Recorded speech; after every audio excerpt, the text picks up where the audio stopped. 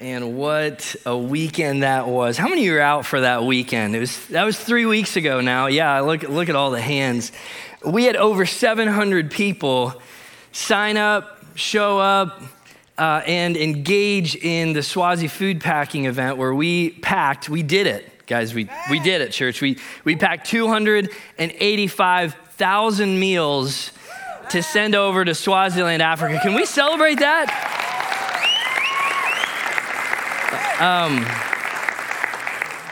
Truly remarkable. One of the most special events and experiences I think I've ever been a part of. And every time I even watch the video or reminisce and think about and thank God, almost like what we just sang, or thank God for what he did, I'm just moved by it. It really gets me emotional seeing the church empowered and equipped and activated. You know, you're activated to be the church. We're activated to be the church. And who wants to do that again? Come on now. When we do it again, because we're going to do it again. I don't know when we're going to do it again. We haven't decided that, but we're going to do this again, right? Are we going to do this again? And most of the things that I heard from people were like, why didn't we do more? We were done, or I was just getting going. I mean, we could pack more meals. And I was like, we don't have more materials. So, but yeah, it was just such an exciting and moving event to be a part of a movement that's meaningful, where we are packing food. And in fact, 2 weeks ago, the food was sent on the shipping container. We got an email from Child's Hope International and Bill, their director of operations. And it was sent, and it's going to arrive in Eswatini on December 22nd, just in time for Christmas. Isn't that awesome? So in fact, church, I just want to kind of give a little bit of a plug. Coming up in December, we're doing a Christmas offering over the entire month of December, and all of the proceeds are going to support our care points. And we've even talked about funding another care point. But it goes to funding care points over in Eswatini. And this helps feed kids. It helps provide shepherds and pastors and training and education and water. And we've done clothing. We even got, a few years ago, we got kids soccer jerseys for their soccer team. And you would have thought, as we were giving them these soccer jerseys, that we just handed them $1 million. I watched the look on their faces as they got cleats for the first time. Most of them go barefoot everywhere, and they got these jerseys. You can be a part of that. In December, we're going to be taking up this offering throughout that month for our brothers and sisters in Swaziland. And I just encourage you to be praying about what God might have you give to support these women over there, these Tambali women, these care points that we're partnering with. I am now going to just make a sharp left turn, and we are in the book of Genesis, and we are in week 7 of our series in Genesis. And has this been rich for each of you going through this book? This ancient and inspired text that's God-breathed, that is inspired by the Holy Spirit, that has something to say to us today. Do you believe that? Do you believe that? Yeah. We believe that today. So we're approaching the text today that was written thousands of years ago. We're approaching it as if it has something not just to teach us in a cerebral way, but to teach us in a spiritual and a heart way, to move our hearts. We're going to be talking about a story of two brothers named Cain and Abel. Maybe you've heard this story before. Maybe you've read it 100 times. Maybe you've never heard it before at all. No matter what your approach to the text, I want you to approach the text today with curiosity. I want you to approach the text today with questions, with observations. Who are these people? Who are these characters? One of the best questions that you can ask in Bible study is this, okay? So just lock this away if you don't hear anything else from the message. One of the best questions you can ever ask when you're reading through the Bible is this question: what does this teach me about God? Amen. Because what we learn and what we believe about our relationship with God dictates everything else. It sets foundation for everything else. So we're going to ask these questions. What does this teach us about God? What does this teach us about ourselves and our relationship to God? This is a sequel to chapter 3. So we're in chapter 4 of the book of Genesis, and it really wasn't until pretty recent history that we added numbers and chapter numbers and verse numbers to Scripture. So really, in the ancient text, this would have been read, and some scholars actually believe they're just one story. They're chapters 3 and 4. So chapter 3, do you remember what happened? 2 weeks ago, Jason finished up chapter 3. Last week we had Snowmageddon, and this week we have spring. And welcome to Michigan, you know? So we got dumped on last weekend. But 2 weeks ago, Jason finished up chapter 3 where we talked about the fall, Adam and Eve, the serpent, the bite of the forbidden fruit, the tree of the knowledge of good and evil. We're in the garden. The curse, the proto-evangelion, which is like this first mention and pointing toward Christ in Scripture. In fact, one of my favorite scholars and teachers, Tim Keller, he actually says of these books, of these first chapters in the book of Genesis, that there are really no new themes throughout the rest of Scripture that weren't started in Genesis 1 to 11. This is how critical these are. This is like the DNA of the Bible. We have our first mentions of Christ. We have sin. We have foundational parts about humanity and our relationship with God. Some things that we're going to find out. Well, actually, I don't want to skip over this. 2 weeks ago, as we talked about the curse, Jason gave a call to salvation, and we had 18 people accept Christ 2 weeks ago. Can we celebrate that? It was amazing. It was amazing.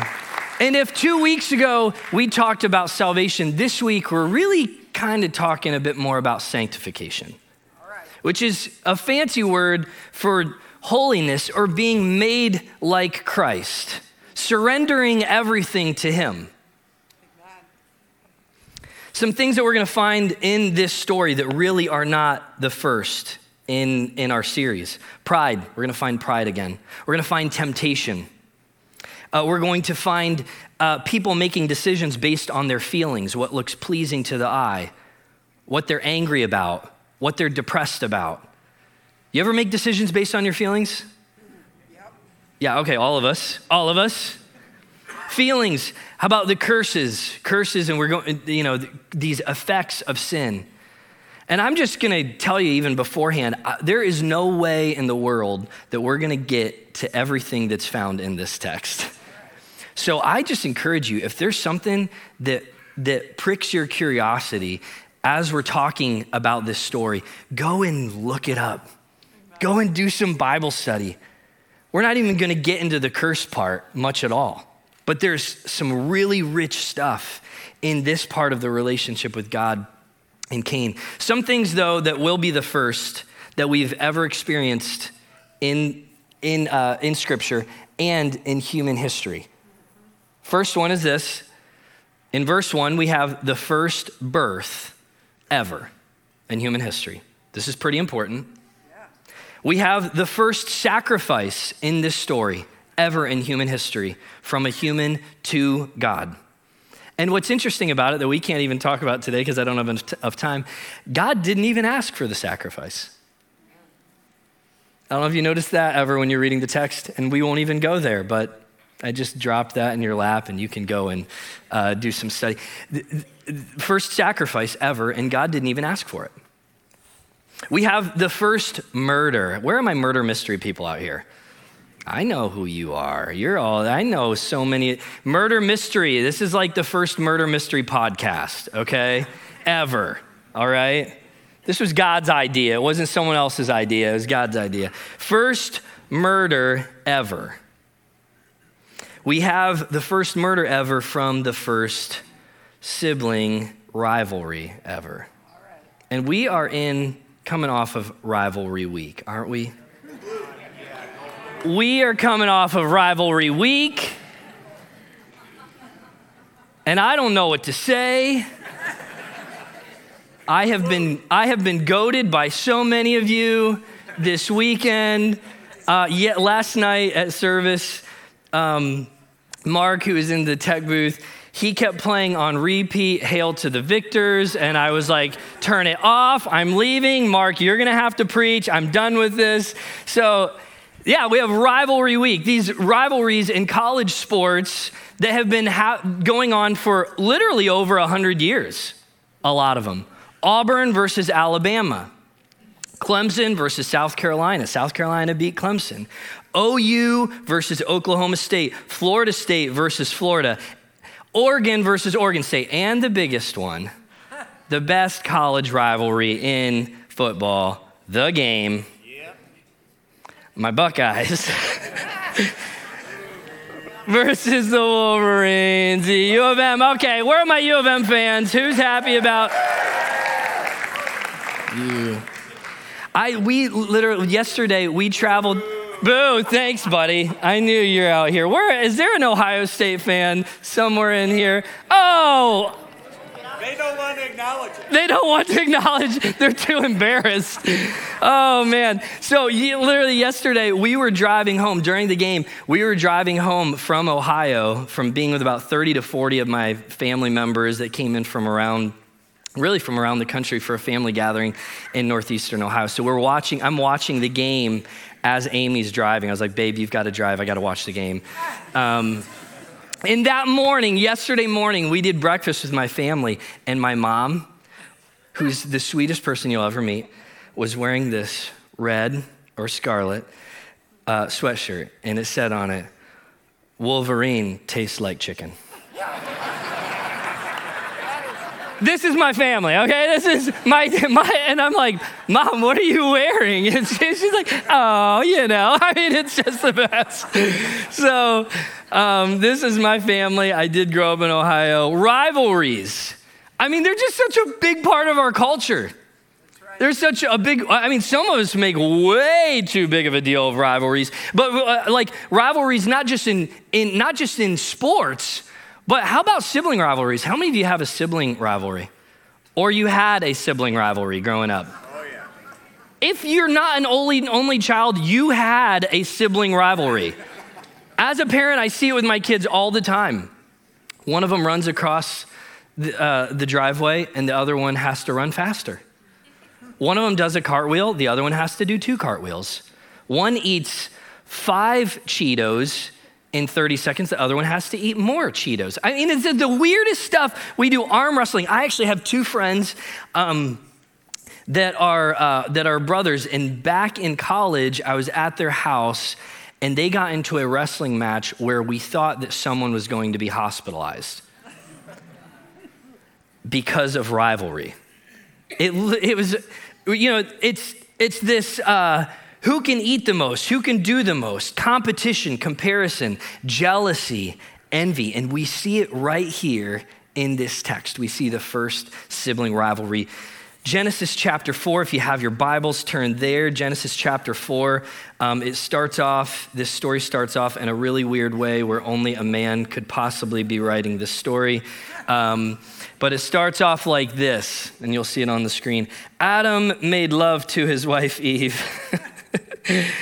Is that a weird way to start a story? Let's go. A woman, if she was writing, it's right. If a woman was writing this story, it wouldn't start off that way. It might just have, but a man was writing it, and it starts with lovemaking. So just an aside, Adam made love to his wife Eve, and she became pregnant and gave birth to Cain.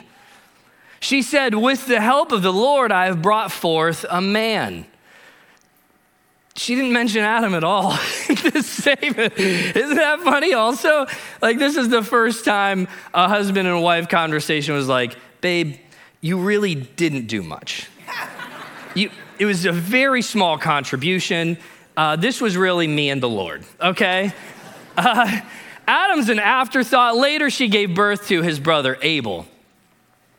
The text continues on. Now Abel kept the flocks and Cain worked the soil. In the course of time, Cain brought some of the first fruits of the soil as an offering to the Lord, and Abel also brought an offering, fat portions from some of the firstborn of his flock. The Lord looked with favor on Abel and his offering, but on Cain and his offering, he did not look with favor. This doesn't really feel good. These are parts of the story where like, and when they don't feel good, they should lead us to questions. Why would God favor one and not the other? As a parent, that feels really icky. What's happening here? So Cain was very angry and his face was downcast. And the Lord said to Cain, why are you angry? Why is your face downcast? If you do what is right, will you not be accepted?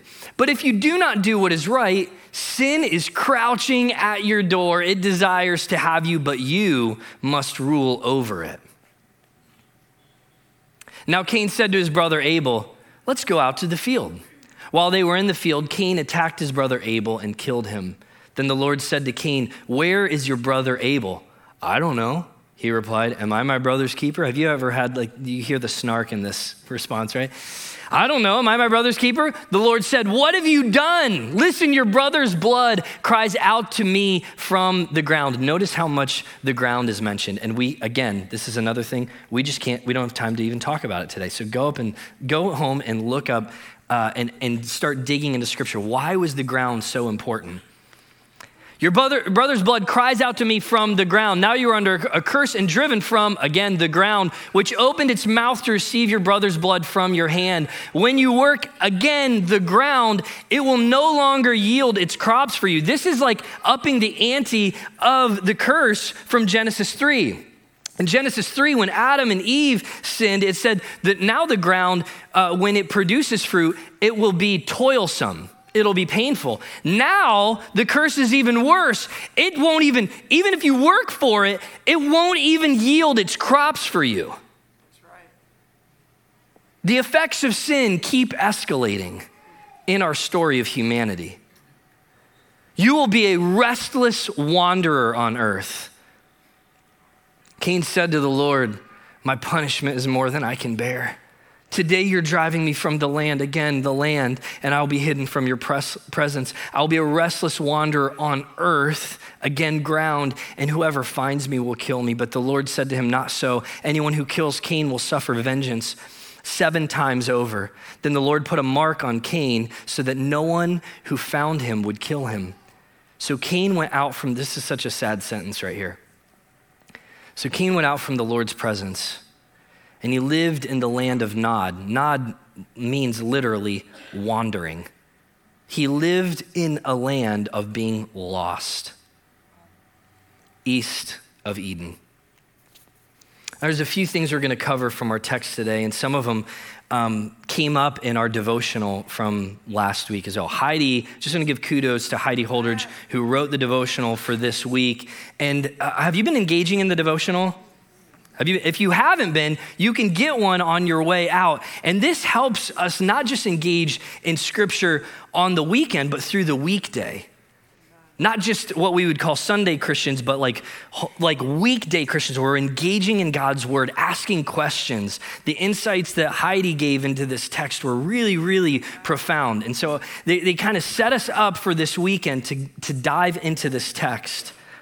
And the first thing that I want to bring up, the first thing that I want to talk about is Cain's partial sacrifice. Cain's partial sacrifice.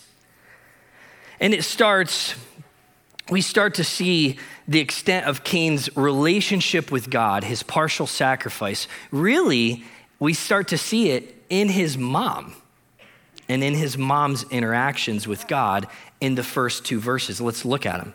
Adam made love to his wife Eve, and she became pregnant and gave birth to Cain. She said, with the help of the Lord, I have brought forth a man. With the help of the Lord, I have brought forth a man. Now, I've done more study throughout this series and bought more commentaries than probably any other series we've ever been a part of because of just how deep these texts are, how deep this part of God's inspired word is. And one book that I read leading up to this was The Beast that Crouches at the Door by a Jewish rabbi named David Foreman. And he is a scholar in Hebrew. Anyone a scholar in Hebrew? Yeah, me either, okay? And he points out that in the text, so as we're reading this in English, we read, with the help of the Lord, I have brought forth a man. And it seems like, hey, Eve is giving credit where credit is due. In English, though, we use with in a lot of different ways, don't we? I could say, hey, would you come with me to the store? Would you come with me on vacation? Would you come with me out to dinner? And this would be a relational, an intimate connection, wouldn't it? Or I could say, I'm going home later and I'm splitting wood with my axe. Or I'm sending out an email with my computer. Or I'm sending a text with my phone. What's the difference between these two withs? One's relational in nature, and one is objective. It's almost usury. It's still helpful. The phone is still helpful. The axe is still helpful. But you're the one that uses the tool to get what you want. In Hebrew, there's two different words for with, though. And a Hebrew reader, when they read this, they would have noticed Eve did not use the word for with that's relational. Very, very curious. Very odd. She uses a word for with here that's usury, that's objective. I used God to get what I want. Anyone ever lived there before? Anyone ever prayed a prayer like, God, if you do all of these things for me, I'll do all of this for you? It's almost cliche in our culture. Eve, her relationship with God right here in Genesis chapter 4 sets up almost a problem that keeps escalating throughout the rest of human history that you and I have repeated. Right. Where it's like, God's in my back pocket, God's in the passenger seat, I'm in the driver's seat. I use God to get what I want. God was secondary while Eve was primary, and Adam wasn't even mentioned. And so she says, with the help of the Lord, I have brought forth a man. This is actually where Cain's name comes from. I have brought forth, I have acquired a man. His name, Cain, in Hebrew, means acquired. And he's now living in, we're gonna see in the story, he now lives into his name. He follows his mom and dad's lead in using God and positioning themselves against God rather than partnering with God in a way that's subservient, in a way that says, God, you are God and I'm not. I give you control. All throughout the New Testament, this is what Paul talks about when it comes to salvation. Whoever declares that Jesus is what? Lord. That means he's in control. It means you don't have God in your back pocket anymore. You don't use God to meet your ends, whatever those ends are. You serve God. You love God. Amen. Cain brought he starts to live into the same type of mindset. And did you notice this in the story? We actually heard this with a Robert Morris series on giving several years ago. Some of you might be familiar with this part. Cain brought some of his offering in the course of time, it feels like a good time to give God something. While Abel brought some of the firstlings or the first fruits. Abel gave what was best. Cain just gave as an afterthought. How we treat God, this is what the text says. Now Abel kept the flocks, Cain worked the soil. In the course of time, Cain brought some of the fruits of the soil as an offering, and Abel also brought an offering, fat portions from some of the firstborn in his flock. Church, how we treat God affects everything else in our lives. Cain's offering was not only half-hearted, it was kind of like an insurance policy. Cain was a farmer, he tends the land. What does Cain control? What does he control? He controls planting seeds, weeding, harvesting. What does Cain not control? Rain, sunshine, growth of plants, nutrients.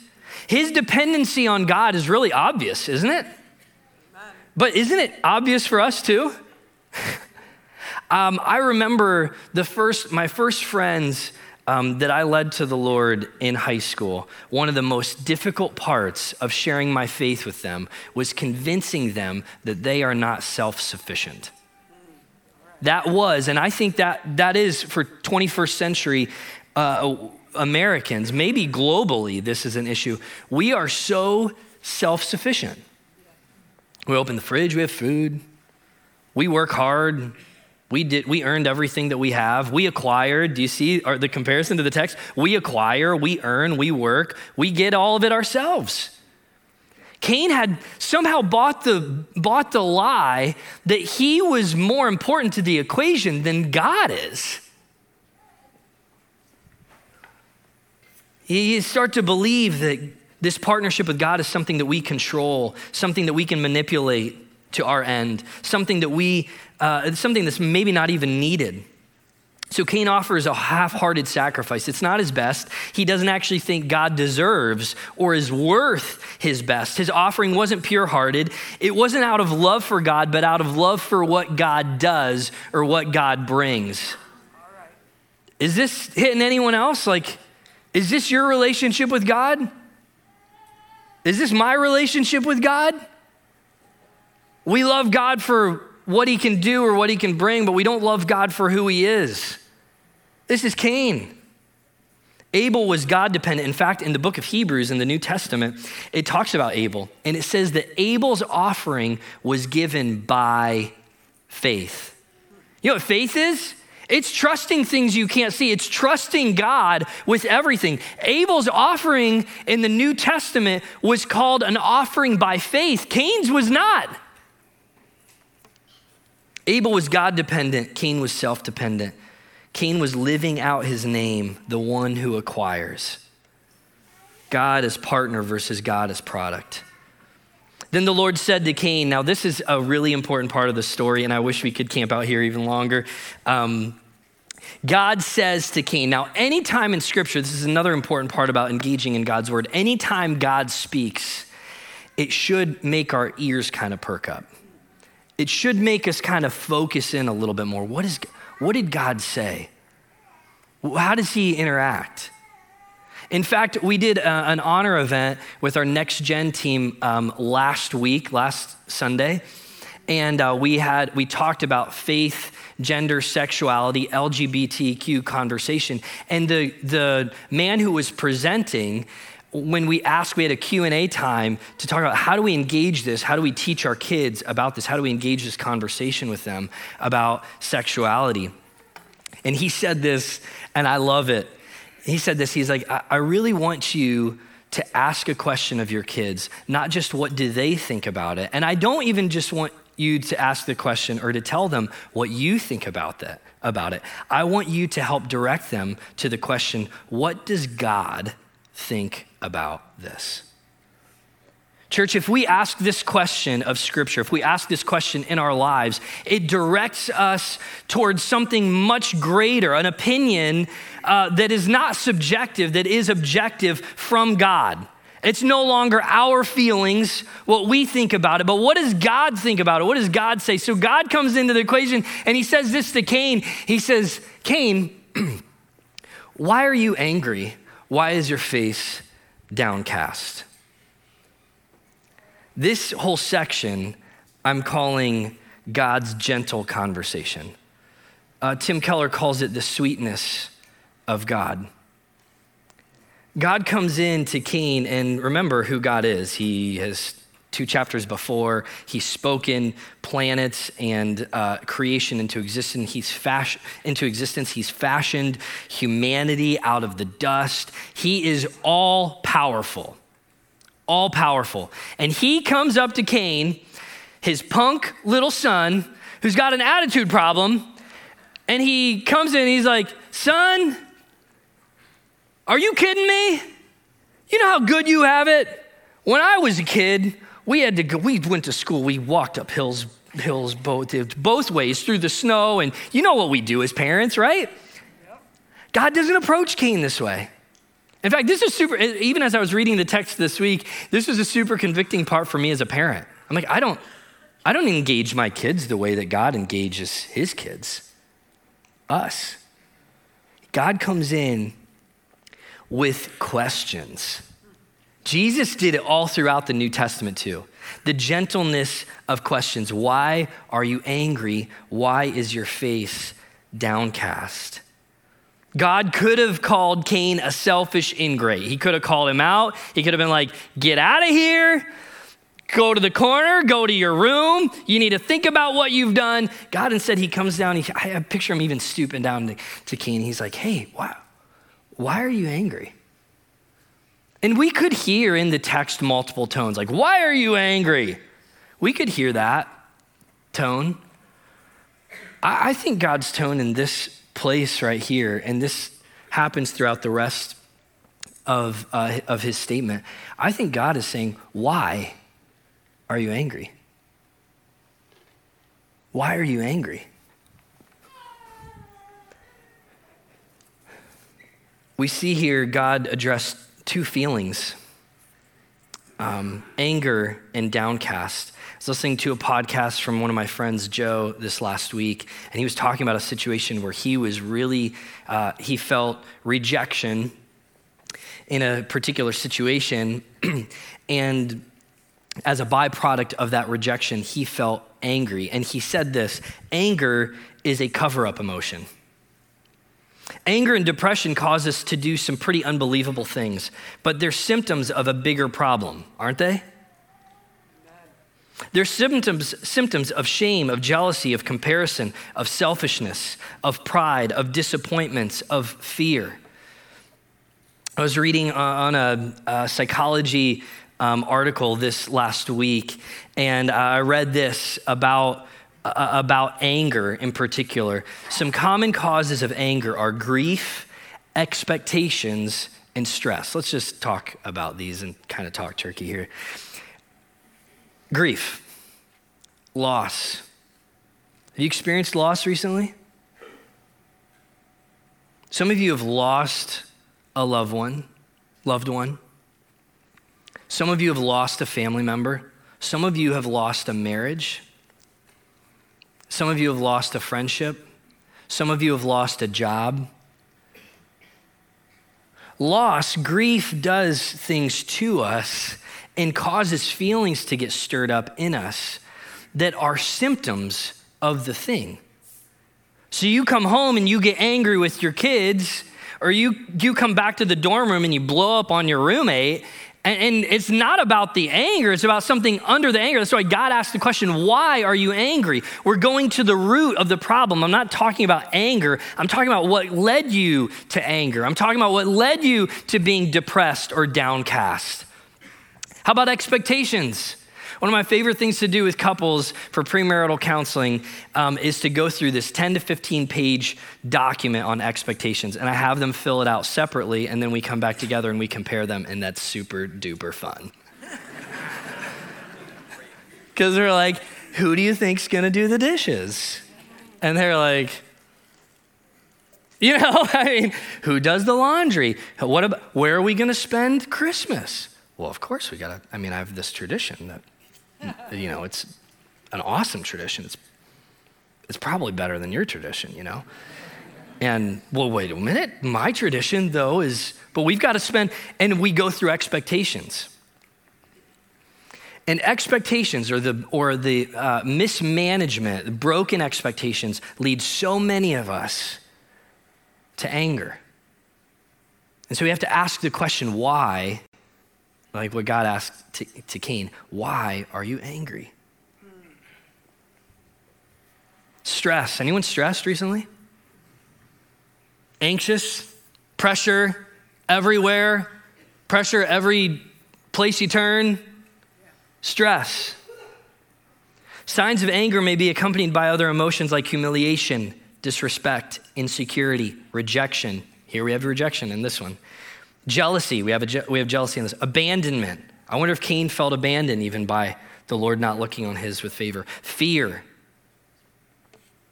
Then the Lord said to Cain, why are you angry? Why is your face downcast? Now listen to this part. We're going to move further into the statement. If you do what is right, will you not be accepted? But if you do not do what is right, sin is crouching at your door. It desires to have you, but you must rule over it. Now, King James or New King James Version, they say, if you do well. If you do well, if you do what is right. Notice what God doesn't say here. God doesn't say if you do evil. So opposite of right is wrong, but the absence of rightness isn't always evil. What I love here is that we play this game all the time. Well, it wasn't good. But God didn't really say it was bad. So I was kind of in this neutral zone. I want you to hear this today. Without an active pursuit of that which is good, Jesus, you are a sitting duck. You and I are sitting ducks for temptation. Evil isn't the danger zone, church. Neutrality in this text, in this story, neutrality is the danger zone. We like to get as close to the line as we can. How much can I drink? How physical can I be? What words can I say? What kind of attitude can I have? How many things can I say before it turns to gossip? We like to get as close to this line over here. We like to teeter in this neutrality zone. Well, it really wasn't right, but it really wasn't wrong either. You know what? Christine Caine says it this way: all it takes to drift is nothing. Have you felt that in your life? All it takes to drift is just nothing. There's something else I want to point out in the text, and it's against fatalism. I hear almost the line from Tolkien in Lord of the Rings, but even now there is hope left. You can change. You can choose. You aren't the sum total of your desires and passions. You aren't defined. You don't have to be defined by your anger, by your temper, by your wrath, by your depression, by your anxiety. You don't have to. God literally says to Cain here, if you do what is well, you can do it. And will you not be accepted? If you give wholeheartedly, not half, not where you're trying to acquire my favor or something like that, but you're just lovingly having this relationship of Lord and servant with me. If it's that, what Jesus calls us to, if it's that kind of relationship, will you not be accepted? It almost seems trite, doesn't it? It almost seems super simple. God says, if you do well, will you not be accepted? You can do well. Now, we still believe theologically that we are saved by grace through faith, not of works, so that no one can boast. We also believe as Christians that you have been given the power of Christ Jesus, the same power through the Holy Spirit that raised Jesus from the dead now lives in you and me, and you can choose to do well. Do you believe that today? Amen. You can choose to do well. You don't have to go the way of those passions. You don't have to go the way of those feelings. You don't have to go the way of that temptation. You don't have to choose the same path that Adam and Eve chose. You don't have to choose the same path that Cain chose. You don't have to do it. In fact, and this was in the devotional this week that Heidi wrote, in fact, Paul says that when we're tempted, that God has not given us more than we can bear in temptation, but he's provided a way out every time. There's a way out. There's a door. Yeah. That's right. That doesn't have a lion crouching behind it, but it has freedom on the other side of it. He goes on and he says, sin is crouching at your door. I love this part. God literally makes sin anthropomorphic. It takes on an identity of itself. It becomes like a predator that's prowling. When I was a kid, I already told you this, but I grew up in Ohio, and I grew up in this little town of 200 people, and we had this neighbor that had an indoor-outdoor cat. And her name was Patches. I got a picture up here of Patches. Everyone say hi to Patches. No, don't do that. No, you don't need to say it. Okay, so Patches is a huntress. She's a cat. Do you have a cat, and have you had like a mouse run across the room, or even a fly? And what does the cat do? You know, you're petting it, it's like purring, it's like rolling around, and it sees prey, and it's like, it is poised. This is Patches. There's a bird, and actually I was talking to my mom about this. My mom took these pictures when I was a kid with film. And this bird, she actually said, what intrigued me about this whole sequence is that the bird saw the cat. She said the bird would look down at the cat but didn't think that there was danger until that. Isn't that amazing? I'm like, Mom, it's like National Geographic, but from the late 80s, early 90s. How did you do that? She sent the film away and didn't even know what was going to come back. And this is what came back. That bird met its demise. Sin was crouching. Do you see the picture of what God says here to Cain? It's crouching. You don't even think you're in danger, and you are in danger. Amen. You think I can handle it. You can't handle it. Amen. Don't trust your anger and your depression and your instincts. Try to think that you can handle it. No. Run away from that. What James says, Jesus' half-brother in the New Testament, he says, submit first to God, resist the devil, and he will flee from you. Back away from him, turn to God, not toward the enemy. Yeah. Amen. I love the other part of this text that I think is so applicable for us in this word picture that the Lord gives to Cain. Sin is crouching at your door. How do you know if sin is crouching at the door when you can't see beyond the door? Without someone else. This is about Christian community, church. This is about you finding people that can get real and kind of get up in your grill and be like, dude, that attitude, that is sin's crouching at your door. I talked to Jake Heitman, who's on our staff this last week. He was like, we use it in our family. We use this phrase. I think sin might be crouching at your door. I think that's an attitude, that's a behavior, that's something that's leading you not toward Jesus, but away from. Do you have accountability in your life? Do you have a group that is ready and willing to step into some of those tough conversations and be like, dude, you're flirting with death. That right there is not just fun, that's porn. Okay, that right there, that's inappropriate. That right there, that's sin. It's crouching at your door. We need to eliminate that. It desires you, but you must rule over it. You know, sin has a will. It wants to kill you. Jesus says in the New Testament that the enemy has come to steal, to kill, and destroy. One question that comes up in my mind as I read through this text is, what is sin? This is one of the first times in Scripture that sin is even mentioned. What is sin? Sin is crouching at your door. What is sin? You know what sin is, church? Sin is a good thing that God has created, a good desire even, that has been skewed, that's deviant now. You know what sin does? It takes good things and it turns them ultimate, which is idolatry. Essentially, the sneakiness of sin is that it takes food, something that we need, that God has given us to even enjoy, but it makes food our obsession and turns it into gluttony. That we all ate 3,000 to 4,000 calories on Thanksgiving. Unbelievable. That was astonishing to me. It takes sexuality, this good gift from God, and it makes it our primary identity and our chief aim. It takes leadership in relationships as parents or spouses or friends. It makes that leadership dominant and selfish. Well, that was just strong, good leadership. No, you were a jerk. That was mean. That wasn't right. Well, I have a backbone. No, you've taken the good thing and you've skewed it in your favor. That's not okay.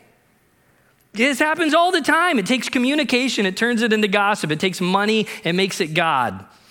Sin takes shelter and security, two good things, and makes them supreme. God commissions us to master sin, to hone passion, to temper our God-given drives and emotions. Jesus says this way in Mark 7. He says, what comes out of a person is what defiles them, for it is from within, out of a person's heart, the evil thoughts come: sexual immorality, theft, murder, adultery, greed, malice, deceit, lewdness, envy, slander, arrogance, and folly. Anyone dealt with those things recently? Anyone had those knocking at the door recently?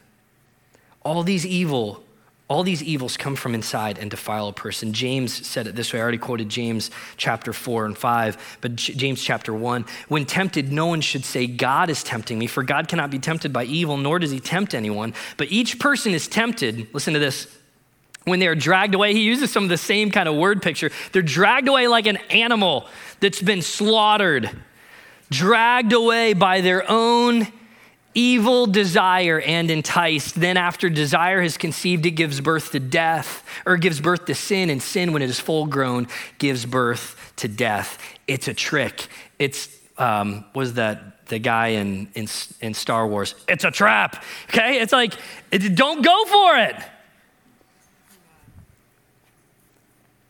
It's a trap. So it leads us to the last part of our story, the first murder. The first murder. You know what's interesting about the story that some theologians believe based on Cain's curse is that a lot of theologians actually don't believe that this was first degree murder. They believe that it was second degree, that it was manslaughter. It was a crime of passion, which checks out in the text. In the curse, it says that you'll be a wanderer, you're exiled and you're wandering. And in the Levitical law, that's what is the punishment for second degree murder. First degree is you lose your life. We have here Cain, who thinks he can handle it, who thinks he can deal with his own passions by himself without submitting them to God. And he goes out into this field and he kills his brother. Jesus in Matthew chapter 5 kind of ups the ante though. He says, whoever murders is subject to judgment, but I tell you, whoever is angry with a brother or sister is subject to judgment. He goes on even right after this, he says, whoever calls a brother or sister raka or a fool is subject to the fire of hell.